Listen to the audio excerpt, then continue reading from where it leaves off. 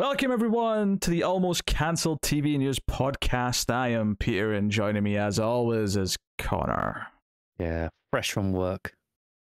That's why you're in such a good mood, is it? I got home like half an hour ago. Yes, and It was a late night. Aye, we're almost at 5 a.m. Recording right now. So, when you're listening to this tomorrow when it goes up, just be grateful. That's sympathy too, sure. No, but yes, I'm not expecting sympathy from you. Don't worry. Oh, okay. Yeah, there was a fat chance of that happening. But welcome to the show, everyone. We got renewals, cancellations. We got a lot of cancellations this week, actually. We got new shows. Time of year, I guess. Yeah, we got new shows to talk about, and we got all sorts of shenanigans to get into. So we'll get into that in just a moment. Just before we get into the actual news, though, I just want to say I've been rewatching Stranger Things. I just finished season 1 today and watched the first episode of season 2. It's been interesting to go back and revisit it, I have to say. Does it hold up?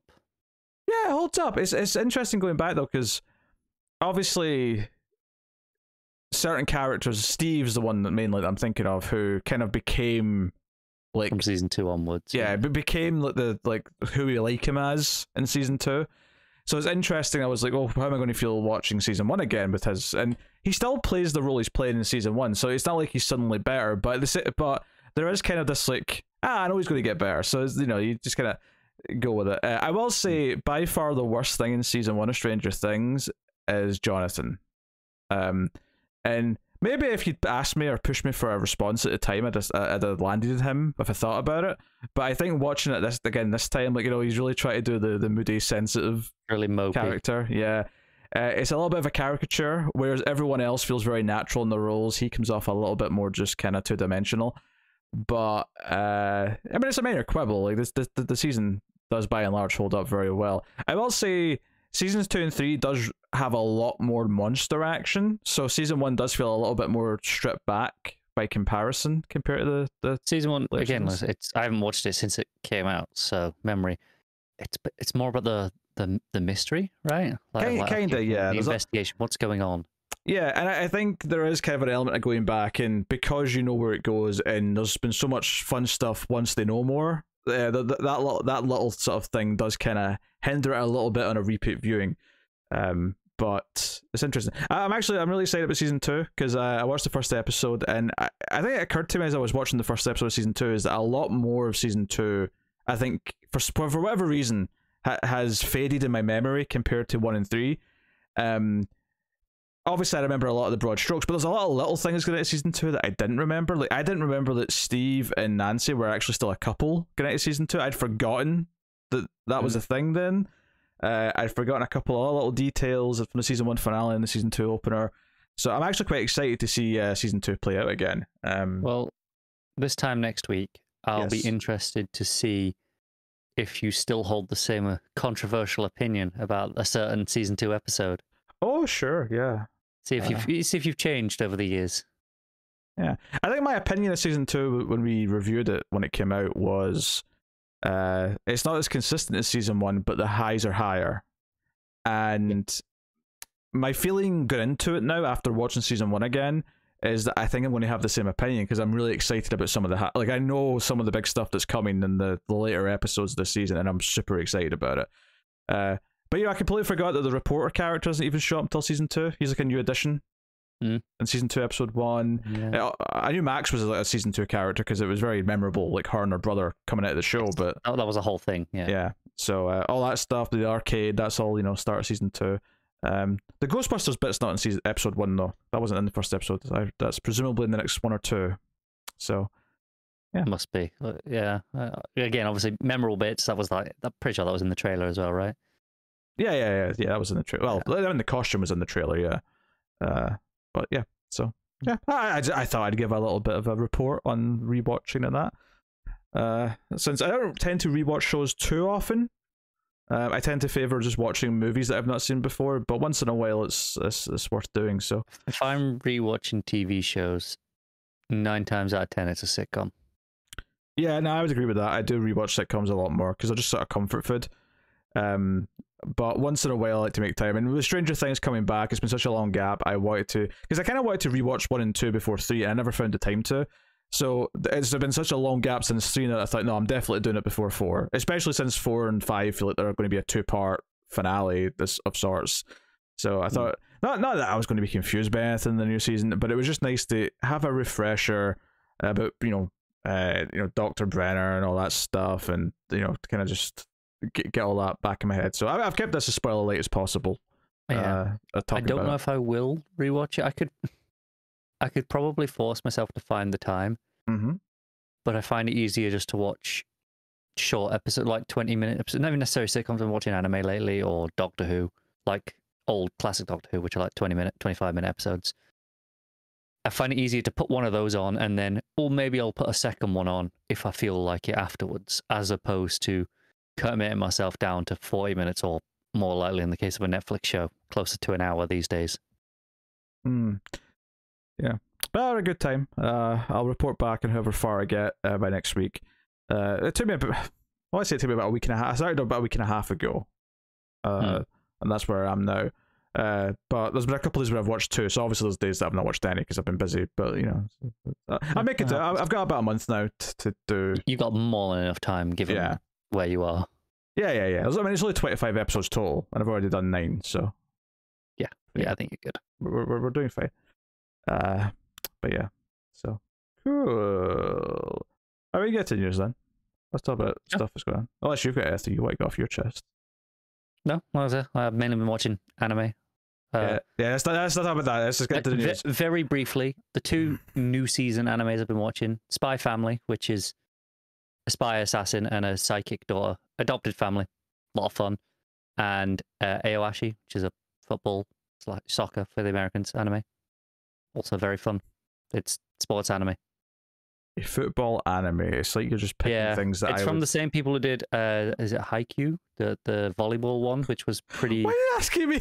I'm asking you. More rhetorical, more maybe to the audience. They might know the volleyball anime. Would you believe that I have not watched any volleyball animes?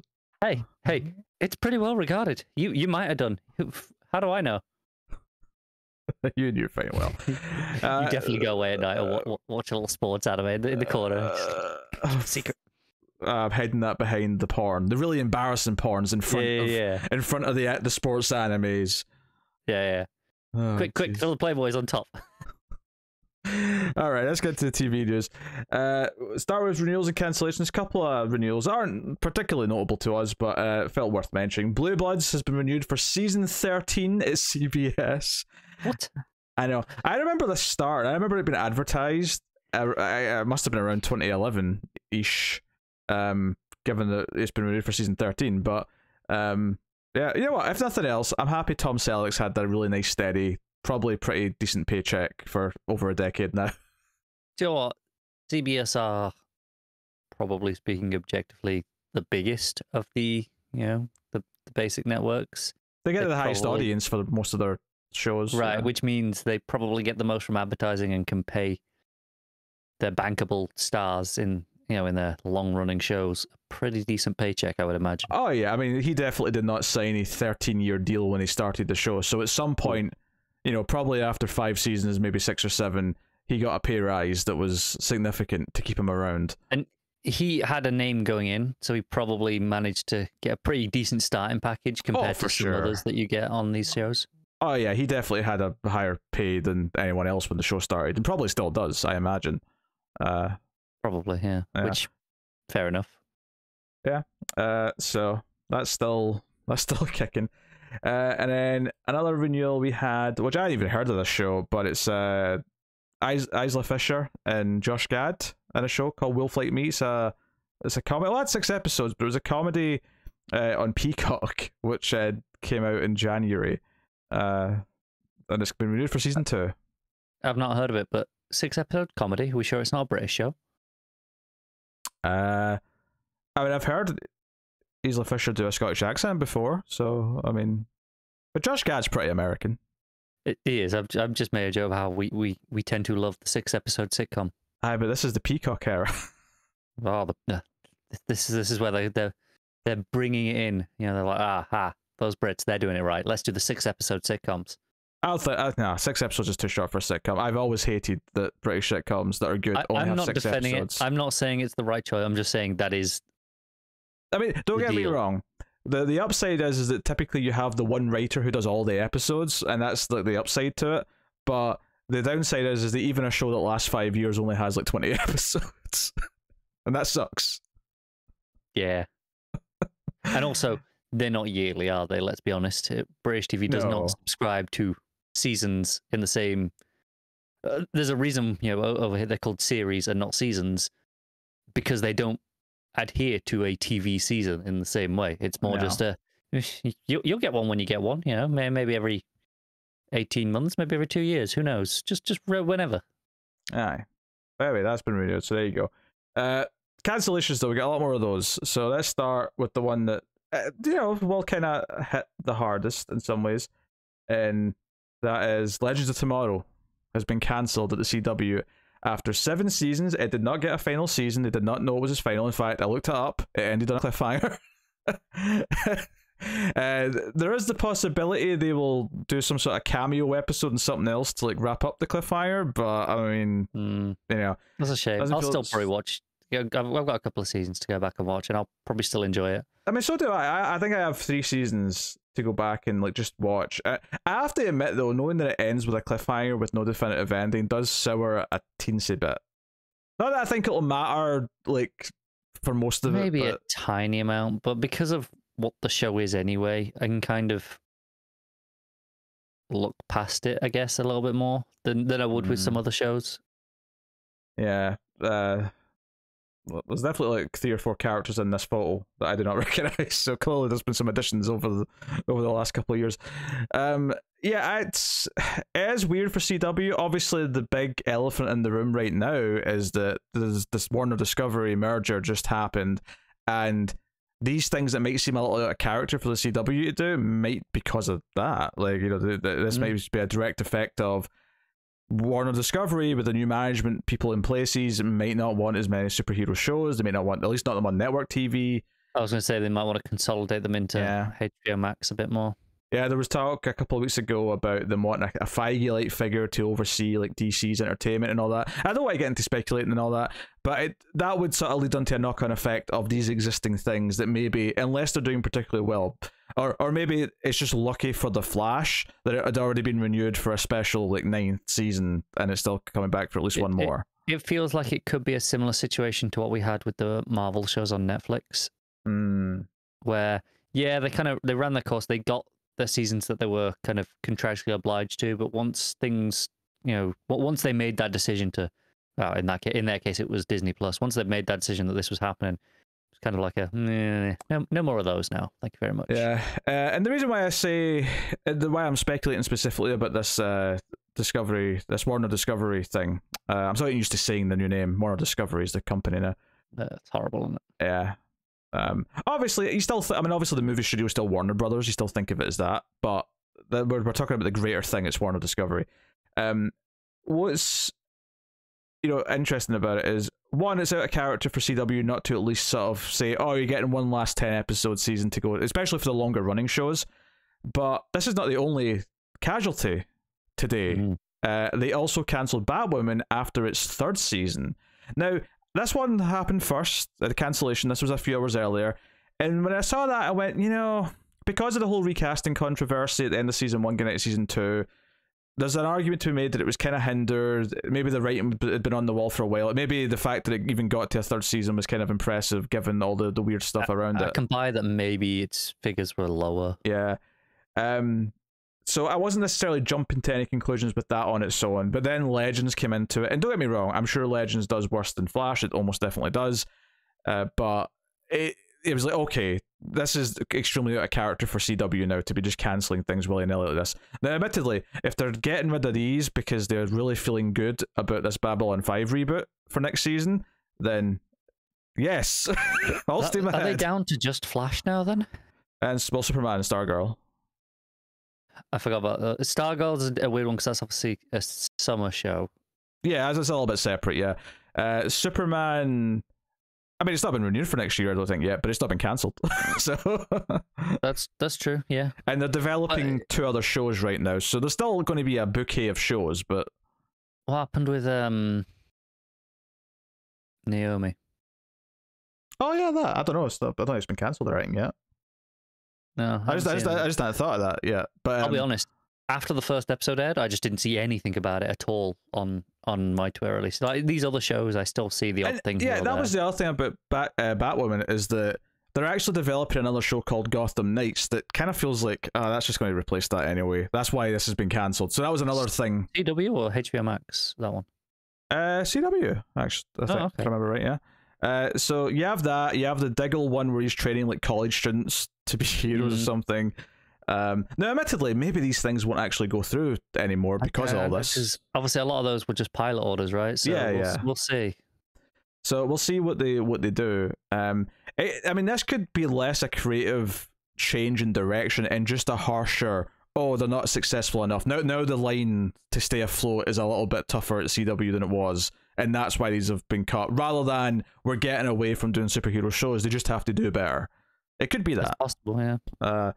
But regardless, it's kind of funny because obviously we have kind of largely just left them behind. We left them behind at Crisis. That was kind of our finale of sorts for the whole thing. And Legends stings a little bit because that was a really good show. But by and large, I don't really care what's happening to these shows now.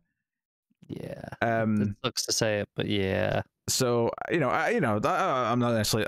Obviously, a lot of people just lost a job. That sucks. But other than that, like I don't really care that much about the actual shows, except Legends, which I do like and do plan on watching those last 3 seasons at some point when I'm in the mood. But yes, it's an easy watch, Legends, or at least it always was. Yeah. I mean, I have no idea if they maintain the quality, but at least the 4 seasons we watched, 3 of those 4 seasons were really good anyway. First one sucked, but the 2 to 4 were great. As you know, and I've got no reason to assume that changed afterwards. I didn't hear anyone talking about it getting any worse or anything like that. Yeah. So I also didn't hear anyone talking about it at all. But I still see the odd thing about it. I know there was actually like in the last few weeks there was a whole fan campaign to try and get it renewed. Which obviously fell through. Didn't go very well. I did see a lot of like the actors kind of sharing out tweets of like experiences on the show and how they'd love to do more, that sort of stuff. The usual. Yeah. So yeah, obviously things shaking up at the CW a little bit, and maybe that's a good thing. Maybe, and it's entirely possible that they won't be replaced with anything we actually want to watch anyway. The only thing of note, like that I mentioned already, was the Babylon 5 reboot, which is not coming this coming season. They pushed it to next pilot season, which does sound quite bad, but the JMS did speak about how there's some people working at the CW who are really positive about it. They're just wanting to give it... So they just need the space to have more Riverdale and Powerpuff Girls. Because keep in mind, they do have Nancy Drew. They have the Nancy Drew spin-off coming with the guy. They have Riverdale. They did another Riverdale spin-off, if I remember right. Not a Sabrina one or something. Oh, Sabrina was on Netflix. That's already happened. Yeah, I know, but are they not doing something with Sabrina in a spin-off on CW again now? Oh, I can't remember. I don't know. So much going on. I genuinely thought they were, although I could be completely wrong. And they've still got Roswell, Walker, Texas Ranger, and they've got Dynasties. That's still somehow going. Yeah. So they've got a lot of other things to fill the schedule. But it does, I do wonder if they're going to try and up their prestige a little bit. They're a network, so probably not, but it's wishful thinking. The reality is, well, maybe this has changed with new management, but up until then, I think they knew their audience. Sure. Because as much as it's not for us, for the most part, I think there is clearly an audience for it, and they know who it is. And there's a reason their shows, much like we mock CBS, right? Like they have a type of a show. Yeah. Their audience laps it up, and I think the same is true with most of the CW shows. From what I know of them. From the rest of the things I just said, I do think the superhero ones clearly peaked and have been on a decline, and not just because we stopped watching them. I feel like less people talk about them. There's definitely less impact from them seen on the internet. So there was a time when we can't keep up with those crazy Riverdale headlines. Well, no, but there was a time when there was like 6 concurrent shows all connected running at the same time. You know, I mean, they weren't on literally the same weeks because 2 would share a slot. Like 4 or 5 a week. Yeah. So clearly those days might be a little over. Maybe maybe it'll be only over 3 a week at most. Just because I think it's notable that the newer shows they've had have tended to not feel so connected. I mean, even Superman and Lois, which allegedly the claim still is somehow. Apparently they're addressing that this season, which means they might throw a little swerve and. Right, but it hasn't felt. It's felt pretty separate. Stargirl obviously has its own circumstances, but is fundamentally separate. Naomi's separate. Yeah. So that's probably why there's less talk of them, because they have to stand on their own rather than being this interconnected behemoth. Yeah, I mean, it says a lot that when I did the pilot vote in Patreon for like it was January, Naomi got like no votes. No one cared about me checking out the pilot for Naomi and reviewing it. The interest in those types of shows. The only reason I know it came out and existed was because I saw comic creators on Twitter, like Bendis, going, "Hey, look, this is a thing. It's real now," and good for them, obviously.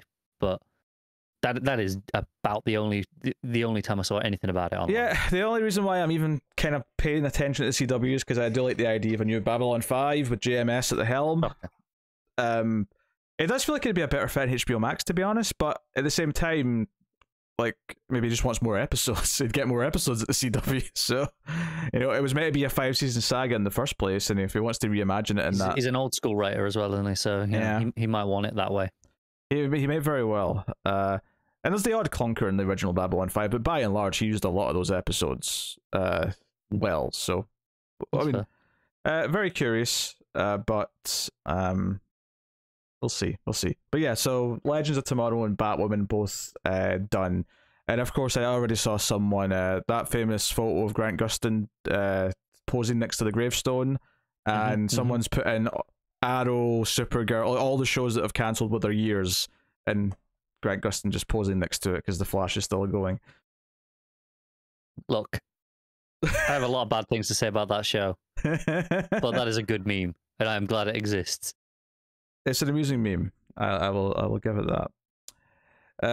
All right, more cancellations. We're going to Netflix now, though. Space Force has been cancelled after 2 seasons, which seems to be Netflix's magic number these days. Used to be 3, so and now you don't even get a 3rd and final season to wrap things up. You're just cancelled. This is not surprising given all the recent Netflix news. Apparently, they've their animation department has been trashed. Well, they had the first ever Lost for a quarter, I believe. Was that something? Yeah, they're again unsubstantiated right now, but they're looking into maybe doing an advertising tier. I should rephrase that. The first ever decrease in subscribers, I think, for a quarter, not a loss, because they've technically been operating at a loss the entire time, I believe. But they are debt riddled. Yeah, I've never even tried this show. It didn't look very good. I remember watching the trailer and being like, maybe not. Yeah, and then speaking of that, Netflix that is, and then speaking of 2 seasons, Raising Dion has been cancelled after 2 seasons as well. Yeah, I'm not too sad about that one.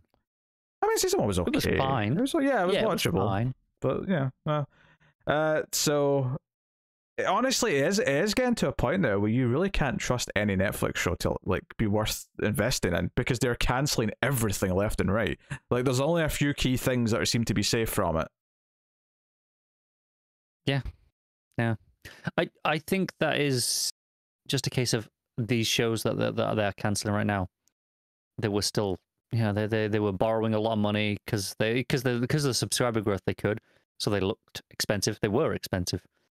I think the ones you will see now going forward will either be the expensive shows they're confident in, and you'll probably get a few seasons out of them, like things like The Crown, or they'll be cheaper shows and they'll probably be able to run longer to compensate. Do you know what this is the now decline of Netflix and its popularity, because there's rival streaming services and their price keeps going up and they're making really mediocre original content by and large.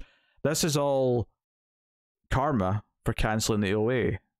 So sorry, Netflix, but if you die, you die. At least we got all 3 seasons of Dark. That's true. Yes, I am pleased we got the complete story of Dark. I'm glad that Stranger Things will get to finish off on its proper terms. But yeah, by and large, Netflix is there was a golden period for about 2 years, 2016, 2017, where almost every other week there was some interesting original show start. Whether it would be Mindhunter, The OA, Travelers, there was just things constantly. Yeah, you had those, Dark, 3%, Kingdom. Oh yeah. There was a lot of like good things, like even if not like everything was the best show ever, like there was a lot of like, oh no, this is worth watching. Yeah. There's been the odd like import or something that's been worth watching since, but by and large, a lot of the original content has been. I mean, hell, they even decided not to keep making Mystery Science Theater. They had to go back to Kickstarter, which luckily was very successful. They're doing a season 13, which is all self-funded. Do you know what one of their most successful departments is? Cancellation department. Probably, but genuinely, anime. Their anime department is like one of their only things that is profitable, so to speak. You know, in terms of its metrics and the amount it pulls in, because weebs will pay, essentially. Yeah, you know, if you offer it, the weebs will come. Yeah, and. You know, Netflix, as time goes on, it's losing a lot of its third-party content. So it's getting into a really rough place now where it's more expensive than almost every other streaming service, but has fewer and fewer content seemingly worth watching. Because at least when you go to HBO Max or you go to Disney Plus, regardless of what you think of those libraries, they do have decades and decades of movies that they were making before the streaming service that is bound to have at least some worthwhile things included in them. So yeah, there's the whole thing here. And you know, even Amazon, you know, them buying MGM, like, you know, part of that is to again bolster that content library. Hey, they made a big deal about, hey, all the Bond movies are coming to Prime, and I know you're not a Bond fan, but it is objectively a big selling point. Like, that will almost guarantee some people will sign up at some point because hey, I'll watch the Bond movies. Yeah, I mean, I'm you know me, I'm firmly in the camp of pay a little per movie to get it in better quality. But yeah, for people who, that's not the reality of most people. Yes, and I mean, Amazon's streaming bit rate's not terrible. It's not great, but it's better than some of the others. Their HD is better than Netflix, although Netflix's 4K is better than Amazon's 4K. It's a weird yin and yang. Disney Plus is actually very good. It's bested only by Apple TV Plus, which is like, do you know, Apple TV, this is actually almost like, this is funny, I always praise, and this is only if you're watching on an Apple TV device, admittedly, make that clear, but if you're watching Apple bought content, so movies, TV shows, on an Apple TV device, it is by far the best digital stream quality you can get. However, their original content as part of Apple TV Plus has an even higher bitrate than the bot content does. Their original shows stream at like 40 meg per second. Why, Ted Lasso looks fantastic. It does. It looks phenomenal. Do you know what that part of that is why there was a whole thing of people thought Roy Kent was a CGI creation because it just doesn't look, because he has just a slightly off facial structure, and then with the way they light that show, and then the higher than usual bitrate that most people are used to, you know, they're not used to seeing. People were like, he's not a real person. He's a CGI thing. Yeah. I mean, it's not that much more than the stuff you buy on their store, but it's a little bit higher. It's the highest that I have seen reported of any also video streaming. Go watch Ted Lasso if you haven't. Oh yeah, by all means, we'll watch Ted Lasso. And Severance, if you're on there with Ted Lasso, you may as well watch Severance as well, which is also on Apple TV Plus. I've not watched it yet. Too much watching sports anime, clearly. You sicken me. Hey, Ted Lasso, football anime, it's basically the same thing. Ted Lasso could be a sports anime. Oh dear. All right. So, we got a premiere date. We got one premiere date. For a HBO show called Irma Vep, which is a limited series based on Oliver Assayas. I can't say his name properly, to be honest. Assayas? Yeah, Assayas. I'll go with Assayas. Oliver Assayas. His 1996 feature film starred Alicia Vikander. The The new show star Alicia Vikander, not the 1996 film. Just to make that clear. I was going to say, that would be weird. She was probably pretty young in 1996. Yeah. Because I'm pretty sure she's younger than me, and I was 7 in 1996. Yeah, I think she's not too far off my age. Yeah. So she'd be like 2 or 3 or something like that. Yeah. Anyway, so he's doing a limited series based on his own movie. It's going to debut on HBO on the 6th of June, which is a Monday. Probably taking that We Own the City slot, because that'll be wrapping up just before then, I think. So yeah, and it's going to be available on HBO Max as well, of course, as all the HBO content is. So written and directed by Assayas, Irma Vep centers on Mira, played by Vikander, an American movie star disillusioned by her career and a recent breakup, who comes to France to star as Irma Vep in a remake of the French silent film classic Les Vampires. Set against the backdrop of a lurid crime thriller, Mira struggles as the distinctions between herself and the character she plays begin to blur and merge. Irma Vep reveals to us the uncertain ground that lies at the border of fiction and the reality, artifice, and authenticity of art and life. Ooh. I feel like, I mean, it was very fruity way I said it, but I feel like professional and personal was in there. I think it was as well. Yeah. A couple of things. I will drink in a moment, yes. But just I will give my thoughts. By all means. I've not seen the original stuff that this is based on, but I've seen this idea in various media. That theme, that specific story of losing themselves in the. I mean, was Black Swan is a pretty similar example, right? Yeah. Which I'm very open to. That sounds interesting. And just one other point, Alicia Vikander is older than you. Oh, really? Yeah. She's 188. Oh, only 1 year older, but still. I know, but still. Well, she looks great. What can I say? I thought she was younger. That is the least surprising thing you have said all night. Actually, one of the photos here in the article for this, she's got like a catsuit on with heels, and she's on like a rooftop, and she's not got a mask, but she's got like a full face open balaclava, and I'm like, it looks like she's auditioning for Catwoman, to be honest. The Eiffel Tower's in the background. It's got like a real sort of cat thief. Yeah. I see a little very, very small thumbnail of that. Yeah. It's very Catwoman-esque, but that role's wrapped up for a few years, I'm afraid, so she's going to have to wait. So we got some general things. This is mostly some casting stuff and some other tidbits before we get to the in-depth new show stuff. So there was a story a week or two ago about Frank Langella being booted from the Fall of House of Usher because of allegations. He has been replaced. Bruce Greenwood has replaced him in the role. So pretty decent actor to slot in, I would say. Didn't take him long. No. You might know him as Pike, not on the new Star Trek shows, but in the 2009 film series. Yep. So, but obviously he's done all this stuff. That's just the first thing that came to my mind when I heard his name. So, yeah. 8-episode limited series based on the works of Edgar Allan Poe. Obviously, it was a famous movie with Vincent Price from the 60s, which you may or may not have seen. I have not, but I'm familiar with the works of Poe, so. Well, I have seen it because, it's called cinema, sweetheart. And you're a sucker. I'm a sucker. You see it and went, oh, yeah, I've definitely got to see that one. I'm a sucker because I sought out a Vincent Price box set and thought I'm going to work through these bad boys. Yeah, okay. You're a sucker. All right.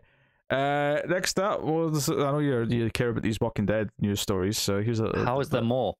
Well, it's not on your show at least. This is just a story that one of the spin-offs, which was meant to be the Daryl and Carol spin-off, it will now just be Daryl because the actress who plays Carol has decided to exit before it starts. She wants to take a break for whatever reason, and it's just going to be a Daryl spin-off now with Norman Reedus. 2 thoughts. Yeah. 1, they definitely only paired them up as a spin-off because their names rhyme. 2, if you got to have one character to carry a spin-off on their own, it would have been him, right? Well, there's another spin-off with other characters, but yeah, sure, yeah. There's but if you've got to have one character carrying, a spin-off entirely on their own, not like we'll pair them up, we'll split them into smaller groups. I don't know, just one on their own. It probably would have been him, wouldn't it? Like the whole time. Apparently, there was some toxicity online.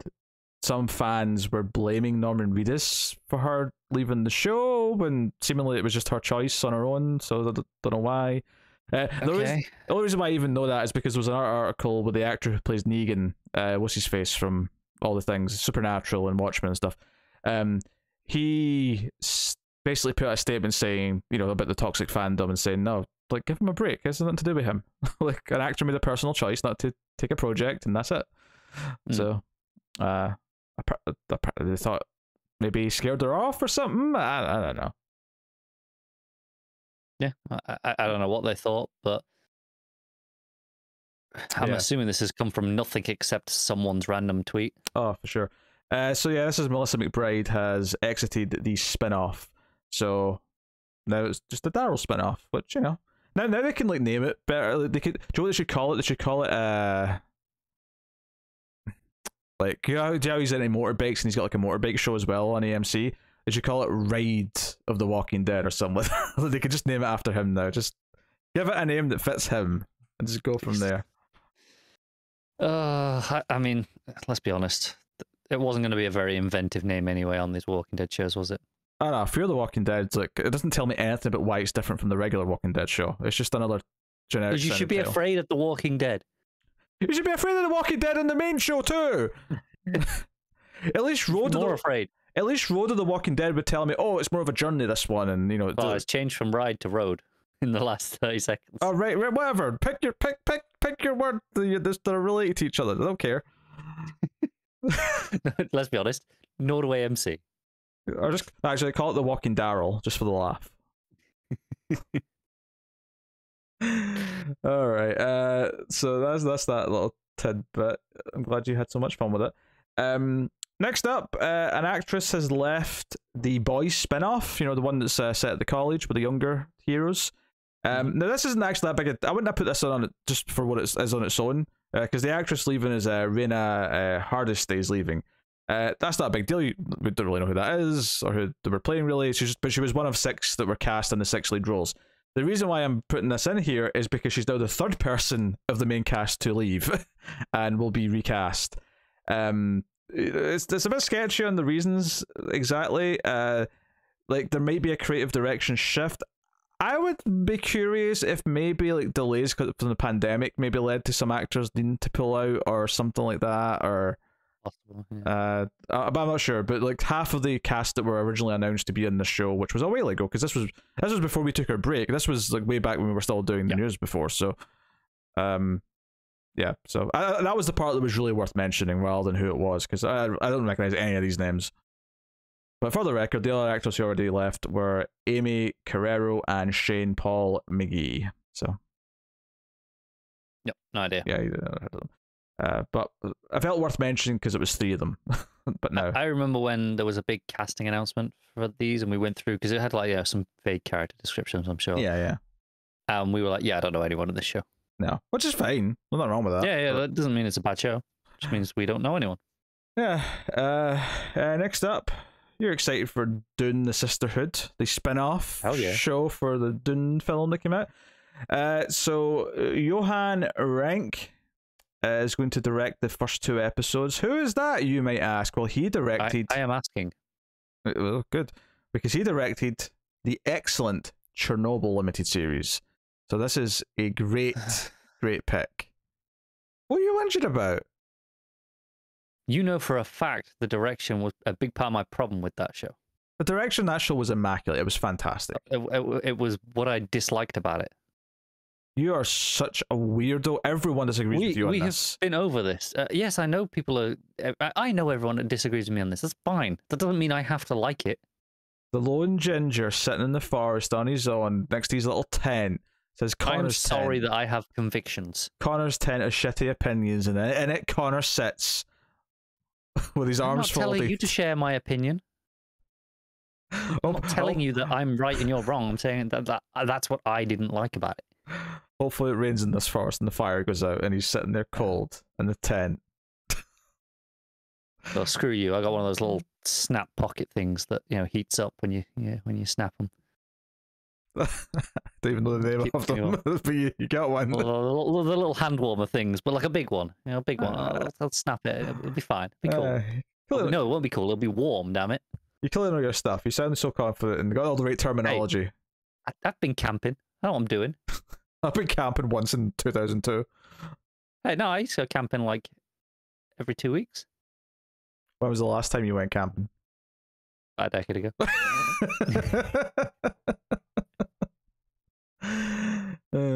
Yes. So this is the director they've got for Dune: The Sisterhood. So there you go. And then next thing up, we're at the shows now. We're at the comedies. There's only one comedy actually, but you can. Is it a CBS comedy? No. Oh, nice surprise. In fact, I think you're going to quite like this. Oh, do enlighten me. HBO Max has given a 10-episode series order to Noonans. Hell yeah.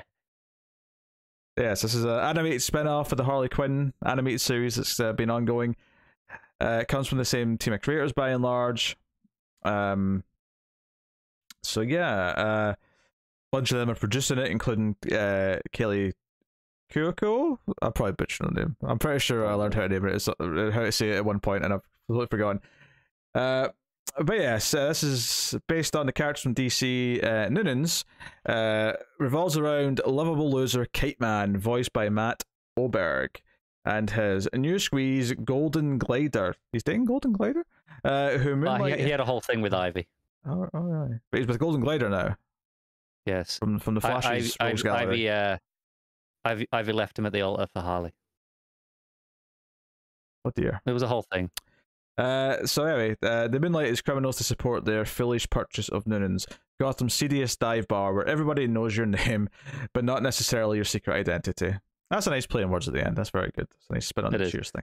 I've been they kind of announced this was up for production. We're looking into it a little while ago, and I have been very excited for it ever since because this sounds perfect. Because the comedy on that show is already spectacular. It's very funny. Kite Man is brilliant, and a lot of the villains in general are just fantastic. So just to see them all kind of coming in and we'll chill in the bar and just do that every episode. Oh, it's gonna be so good. I'm down. Yeah, just hope Mr. Warner Discovery doesn't look at his sheets in a couple of weeks and goes, you know what, I've changed my mind. Axe that new animated show. Don't let them dare. Can't come near it. Yes. It's precious and must be protected. Yes. And I like the idea so much of Mr. Warner Discovery that I am now going to occasionally refer to him whenever it is relevant to until you forget next week. Until decisions of Warner Discovery come up. I'll remember, don't you worry. Mr. Warner Discovery. We'll see. Makes all the decisions at Warner Discovery. Of course he does. Who else is going to do it? All right, on to the dramas then. All right, first up, Netflix. So don't get attached. Don't get attached. Netflix have taken development for Confessions. This is a working title. It's a drama series starring and executive produced by the Vampire Diaries star Paul Wesley. Written and executive produced by Vampire Diaries co-developer and executive and showrunner Julie Plec. So you don't have to list everything. Every title they've got, like the most relevant one would be fine, I think. But whatever. So yes, Confessions, produced by Universal Television. And Aaron Kaplan's Capital Entertainment. I like the idea that when I say that, the audience say it along with. I say Aaron Kaplan, and they all go Capital Entertainment together. Bruce Forsyth has the pantomime. Yeah, like because Bruce Forsyth, of course, had the happy to see you, and then the crowd will go to see you nice. Yeah. That's our version of that. Aaron Kaplan, Capital Entertainment. Anyway, it's The Confessions, which is based on Jason Smith's nonfiction 2015 article, The Confessions of a Drug Addicted High School Teacher. I had one of those. Yeah, Smith's Smith's article chronicles his 2-year stint teaching public high school in Northern California. Despite teaching well anesthetized? I can't say that word. Anesthetized? I don't know. I haven't got it in front of me. Anesthetized. That sounds right. That sounds right. Like putting a th sound next to a Z and an S, like also close together, is just cruel on my tongue. Okay, it's cruel, and I won't stand for it. Just learn English. Anesthetized. I have to slow it down so I can say it properly. Which in turn is not properly because I'm slowing it down. But you know what I mean. Yeah. You nailed it. Let's move on. You can practice for next week. It's fine. I'm not going to practice this. We forget it ever existed. By a heavy dose of prescription narcotics, Jason finds that his brokenness from addiction begins attracting broken students. And in a town obsessed with high school football, he's not alone in his obsession to escape from himself. Sorry, is this about the highs and lows of high school football? American football. Riverdale reference. Ah, I see. I didn't get it. I'm sorry. I'm sure someone in our audience did, and someone will have appreciated that. I'm sure they will have. Next up, you haven't lived until you've experienced the highs and lows of high school football. Shut up. Next up, Dave Eggers' book, The Every, a dystopian story, is works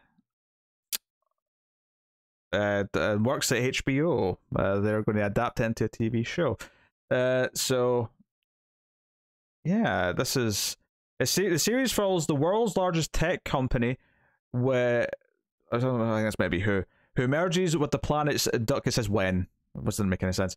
Who merges with the planet's dominant e-commerce site, creating the richest and most dangerous, and oddly enough, the most beloved monopoly ever known, the Every. It follows Delaney Wells, an unlikely new hire at the Every. A former forest ranger and unwavering tech skeptic, she charms her way into an entry-level job with one goal in mind: to take down the company from within. With her compatriot, the not all ambitious Wes Makazian, they look for the Every's weakness, hoping to free humanity from the all-encompassing surveillance and the emoji-driven infantilization of the species. Man, words do not like you today, do they? Infantilization, that's how you say that. The emoji-driven infantilization. I've never said it before, though. When have I ever had a reason to whip out someone being infantilized? Infantilized. Clearly you're not hanging out with the right people. Anyway, but does anyone want what Delaney's fighting for? Does humanity truly want to be free? You can see how this is kind of relevant in today's world with social media and whatnot. Yeah, social media combined with like Disney, with being so corporate and people hanging their identities on it. Here's the thing. I like what I think the show is trying to be.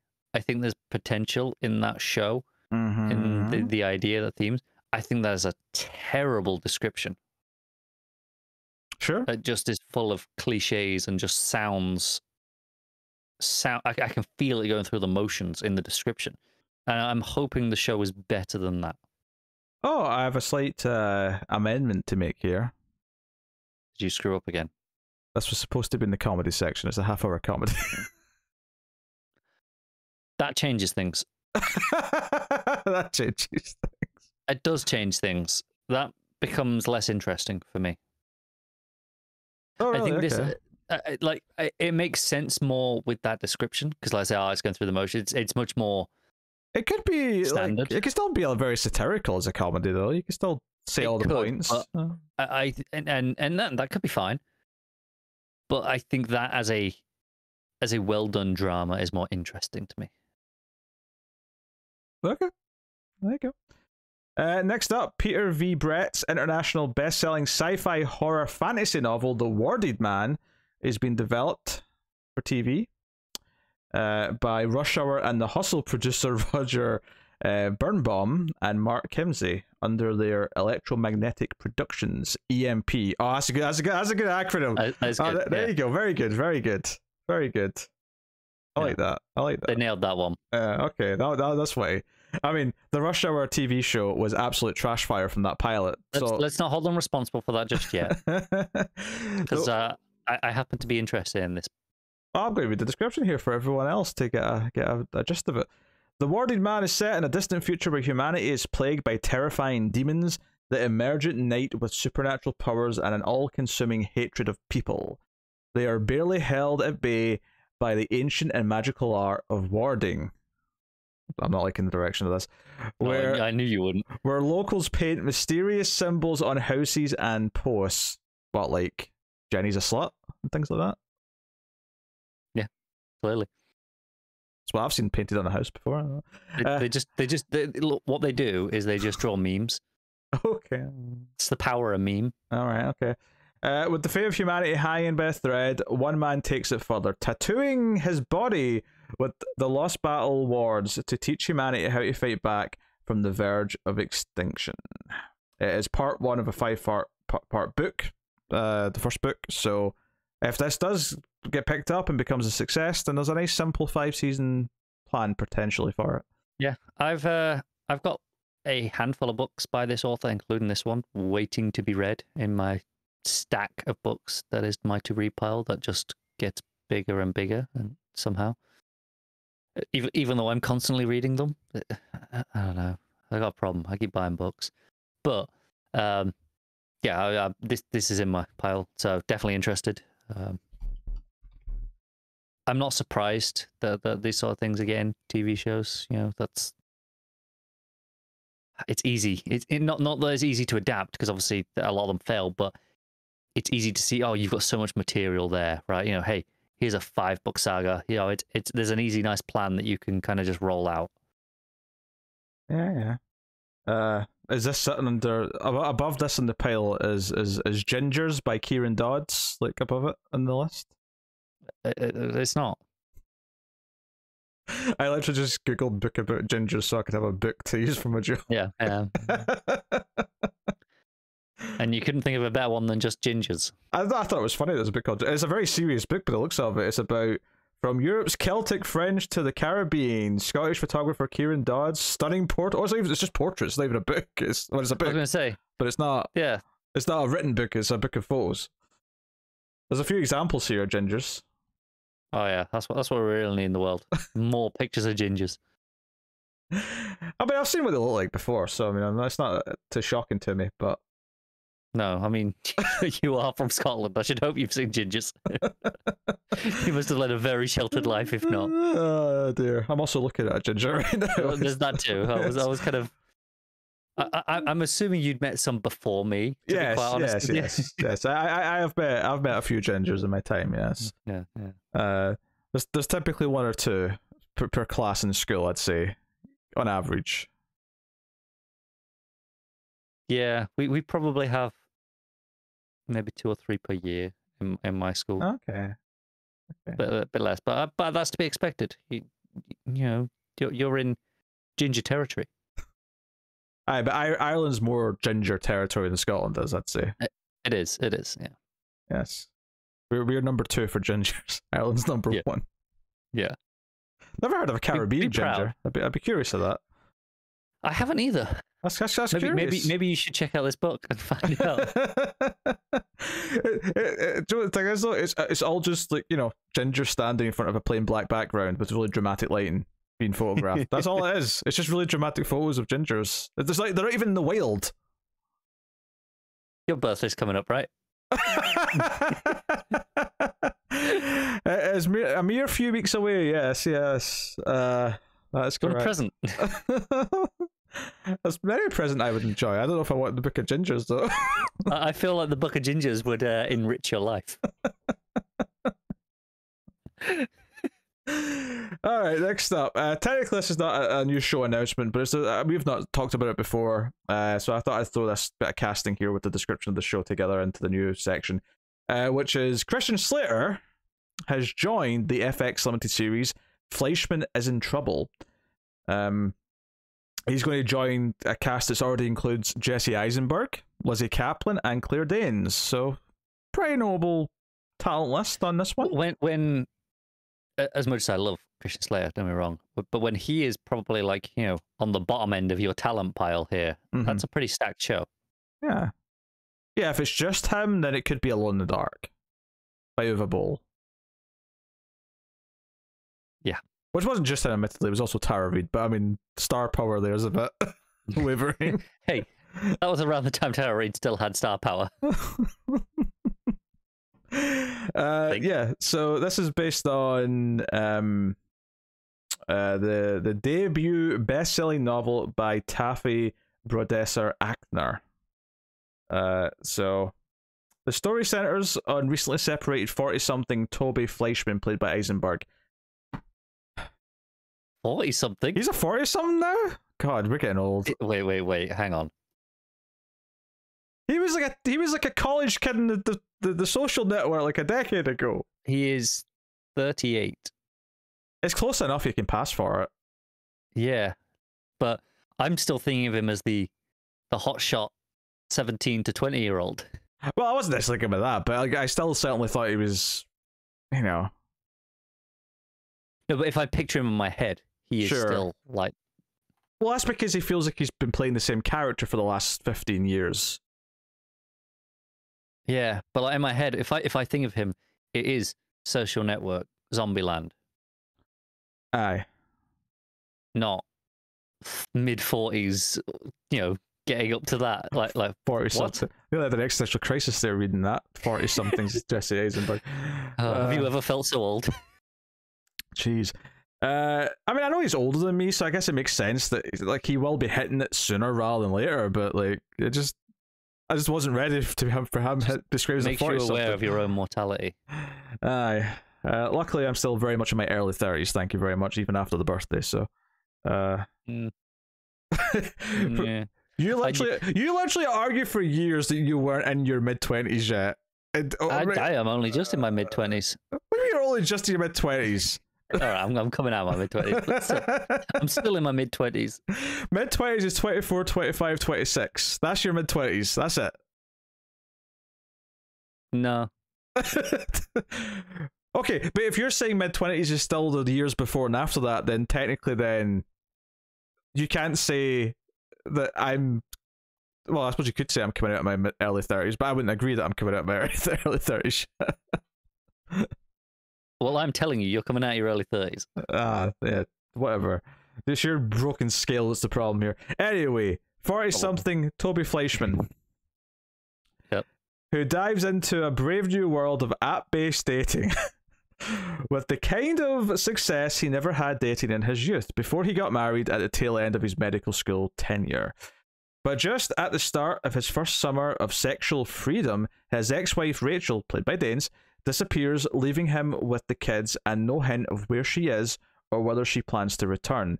As he balances parenting, the return of old friends, a promotion at the hospital that is a long time coming, and all the eligible women in Manhattan that has to offer, he realizes he'll never be able to figure out what happened to Rachel until he can take a more honest look at what happened to their marriage in the first place. Yeah, Claire Danes feels more 40-something, just based on like the sort of thing she was in the mid-2000s. Yeah. She feels more like that age. Is this the first time where it's... Usually it's the actress who's the younger one, because they'd just be like, oh, we got a hotter actress, a younger actress sort of thing. It's usually a really sexist thing. This actually feels like the first time I've seen it done the other way around, where it's the guy that happens to be a bit younger. It's definitely not the first time, because I remember there was something last year with a really like notable example. I can't remember what it was now for life, but I remember reading like headlines. Oh, I'm sure there's examples, but it's definitely not the common way around. It's not. Just for reference, she's 43. Aye, so yeah, she's about 5 years older than him. So yeah, she's a 40-something. Yeah, so that tracks in my head. That feels right, given when she was in... I don't like to think about Terminator 3, but... What we're saying is she played more mature roles than he did. Well, that's because he doesn't come off as mature in any way, shape, or form.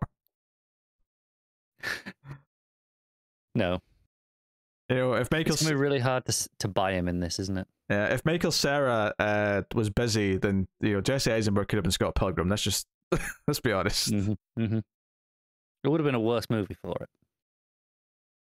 Worse? Oof, jeez. How dare you?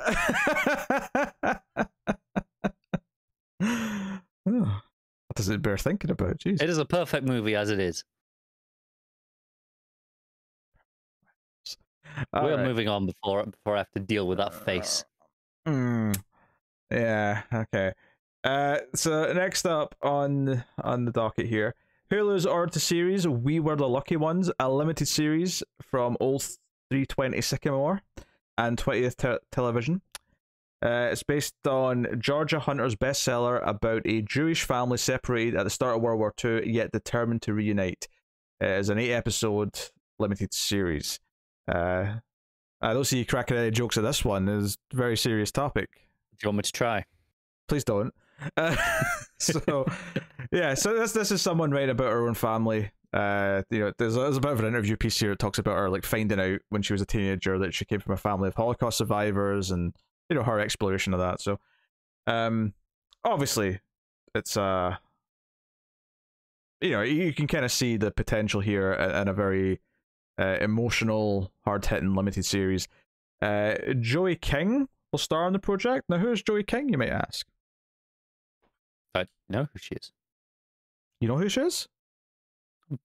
Pretty sure I do, yeah. Yeah, I know who she is too, but I mean, when I say you might ask, I don't necessarily mean you. I mean, usually you do. I'm speaking to the audience. You might know her from the hit horror film Wish Upon. I think that's what that was called. That's not what it was called. I had a really stupid name, a really stupid ending rather. I think it was called Wish Upon. She was also in like the first Conjuring, I think, if I remember right, and she's been in a couple other things like that. But yeah, so she's going to be in this. There you go. It's a Hulu show. Cool. I haven't seen a Hulu show in a while. How long has it been? Right, we're done here. Let's wrap it up. It's too late in the day for this.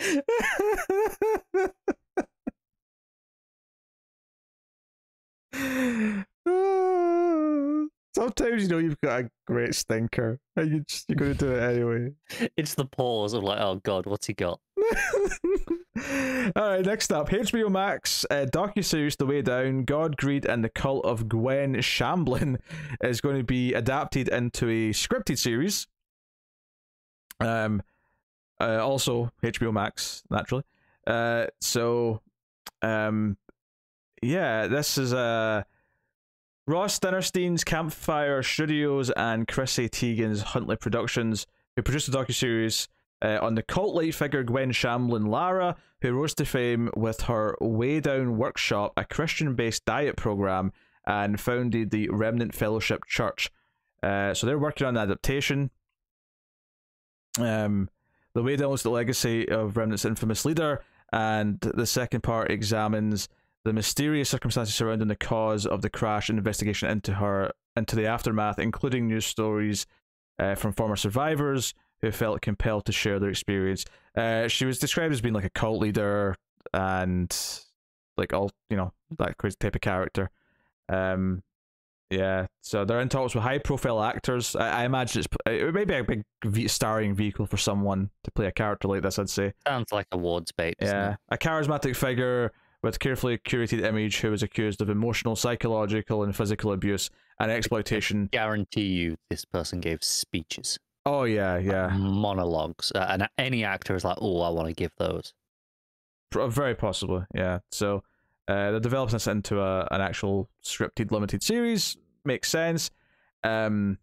She has very memorable hair, going by these images.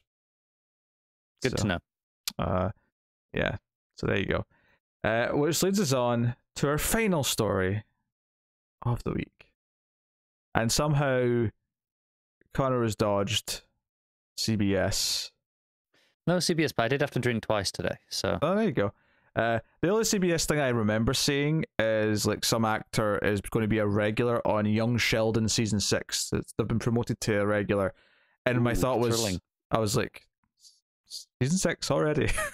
and yeah, here we are talking about it, despite you skipping that news story. Just thought I'd tell you. I thought you'd be mildly interested. I wasn't. And speaking on behalf of the audience, because in case that was a you, the audience, they weren't either. You don't know that. I think they enjoyed you being tortured with that. So yeah, a true crime story of the Murdaghs, which includes money, power, family drama, corruption, local politics, drugs, and murder, is going to be the subject of a new drama series, which is in development at UCP, which is Universal Cable Productions, in case you're not familiar with that acronym. Michael D. Fuller from Lock and Key and Erin Lee Carr from Britney vs. Spears. I assume that was about her fighting her father in the legal system. I would assume so, yeah.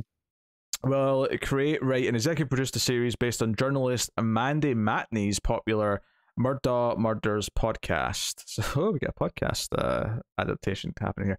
The series aims to be a definitive account of Alex Murdaugh's stranger-than-fiction family drama based on countless hours of reporting by Matney, as well as exhaustive insider knowledge from privileged sources. Alex Murdaugh, a member of the prominent South Carolina Murdaugh legal family, has faced dozens of embezzlement and other criminal charges. He has named a person of interest in the gruesome murder of his wife and son, and alleged co-conspirator with his oxydone supplier, and assisted suicide and insurance fraud attempts. Additionally, Alex's sons and other members of the family have been linked to 2 deaths, and the death of his housekeeper is being investigated as suspicious.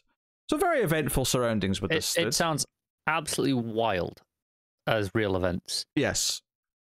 I don't know how much I care to watch a TV show dramatizing it.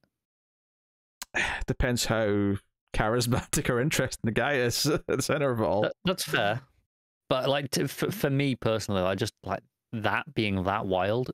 Just like I want to read and just like let me read the reality of what the hell happened.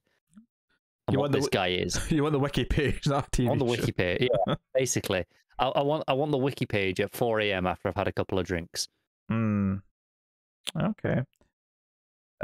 So yeah.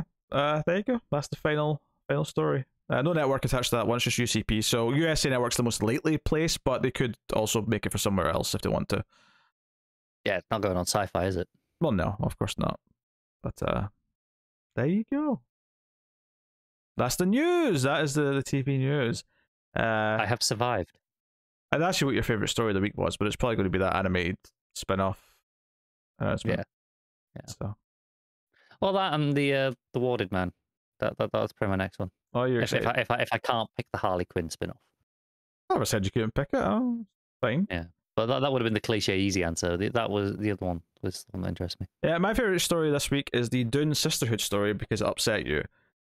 Yeah, I bet it is. I was looking forward to that show. Don't know why, but I was. I'm still a little bit iffy on it because I'm not necessarily sure how much I care about that mythology side of it, but I will say this is a good director and it will definitely be better than it would have been before because of his inclusion. I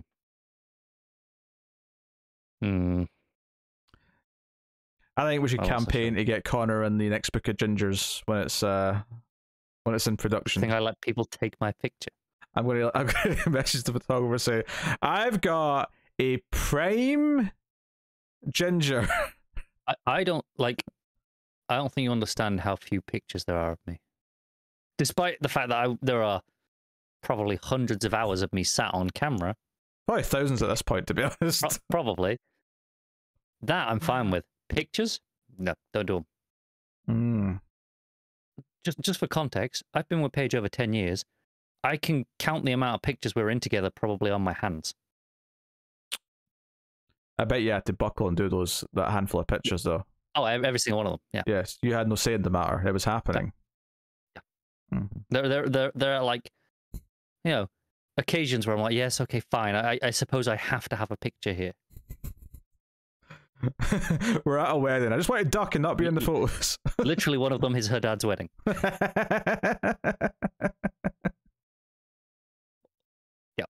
Yeah. I do not do pictures. I despise it. So if you happen to run into Connor on your out and about, so you want an autograph or something, make sure you ask for a photo and insist on a photo. just don't blame me if I smash your phone. Insist on a photo and say, do it, or I'll tell everyone online that you're awful. And everyone knows that anyway. Yeah, I suppose that's somewhat true. Oh well, there you go. That is this week's TV news. Thank you very much for joining us. You can, of course, head over to the Patreon, patreon.com/MailFuzzTV, and support everything we do for as little as $1 per month and keep all the content coming. Of course, check out the various TV things that went out this week. Obviously, we had another Star Trek. The top 5 episodes of Star Trek Next Generation Season 5 went out this week for everyone. Controversial list. Yeah. Interesting list. Doesn't necessarily meet the average favorite episodes of that season. So go and have a look at that. I reviewed the first episode of We Own This City, the new HBO show, this week. So check that out. Of course, you can check out the episode of Picard when it goes up, and the new Babylon 5 that we did, me and Tara. Soul. Oh, of course, yeah, Better Call Saul. Yeah. Which is me the and Connor. Thing. Yeah. Oh yeah, that is definitely the exciting thing week to week. I'm just not used to us having another show that we're reviewing together going out. It's weird, isn't it? So yeah, that's up, and you can check out the episode 3 review of that right now. And of course, as always, I will poke you over to the MailFuzz Movies channel to go check out the movie podcast, Screams After Midnight, and the Atomic Cinema Experiment for long, in-depth discussions on various movies. In fact, the bonus episodes that go up in Patreon just went up for both of those shows. So just in case you're curious, and it's $1 to get access to all these bonus episodes that go up monthly. The Screams bonus episode was the 2021 film Karen. Is it what I think it is? It is a horror movie. Well, kind of. It's more of a thriller. Made by BET about a middle-aged white woman named Karen who harasses her new black neighbors. That is what the film is. It is. Oh yes, it's exactly what you think it is. Yes, it is laughable. I kind of recommend it as a bad movie. It does lose a bit of steam in the back half, but there's a lot of funny stuff in the first half. And the bonus movie on the Atomic Cinema Experiment this month was Abraxas, Guardian of the Universe, which is a film starring Jesse the Body Ventura. Because how do you follow up Predator and The Running Man as your film career? You do Abraxas. Sounds like it's a underrated gem. Forgotten classic. I also recommend this as a bad movie, especially because I think the villain is hilarious. So go check those out. Thank you, Caitlin. But that'll wrap up the TV News Podcast. So thank you once again for watching or listening. We always appreciate it. Keep watching TV. Have you got any vanilla?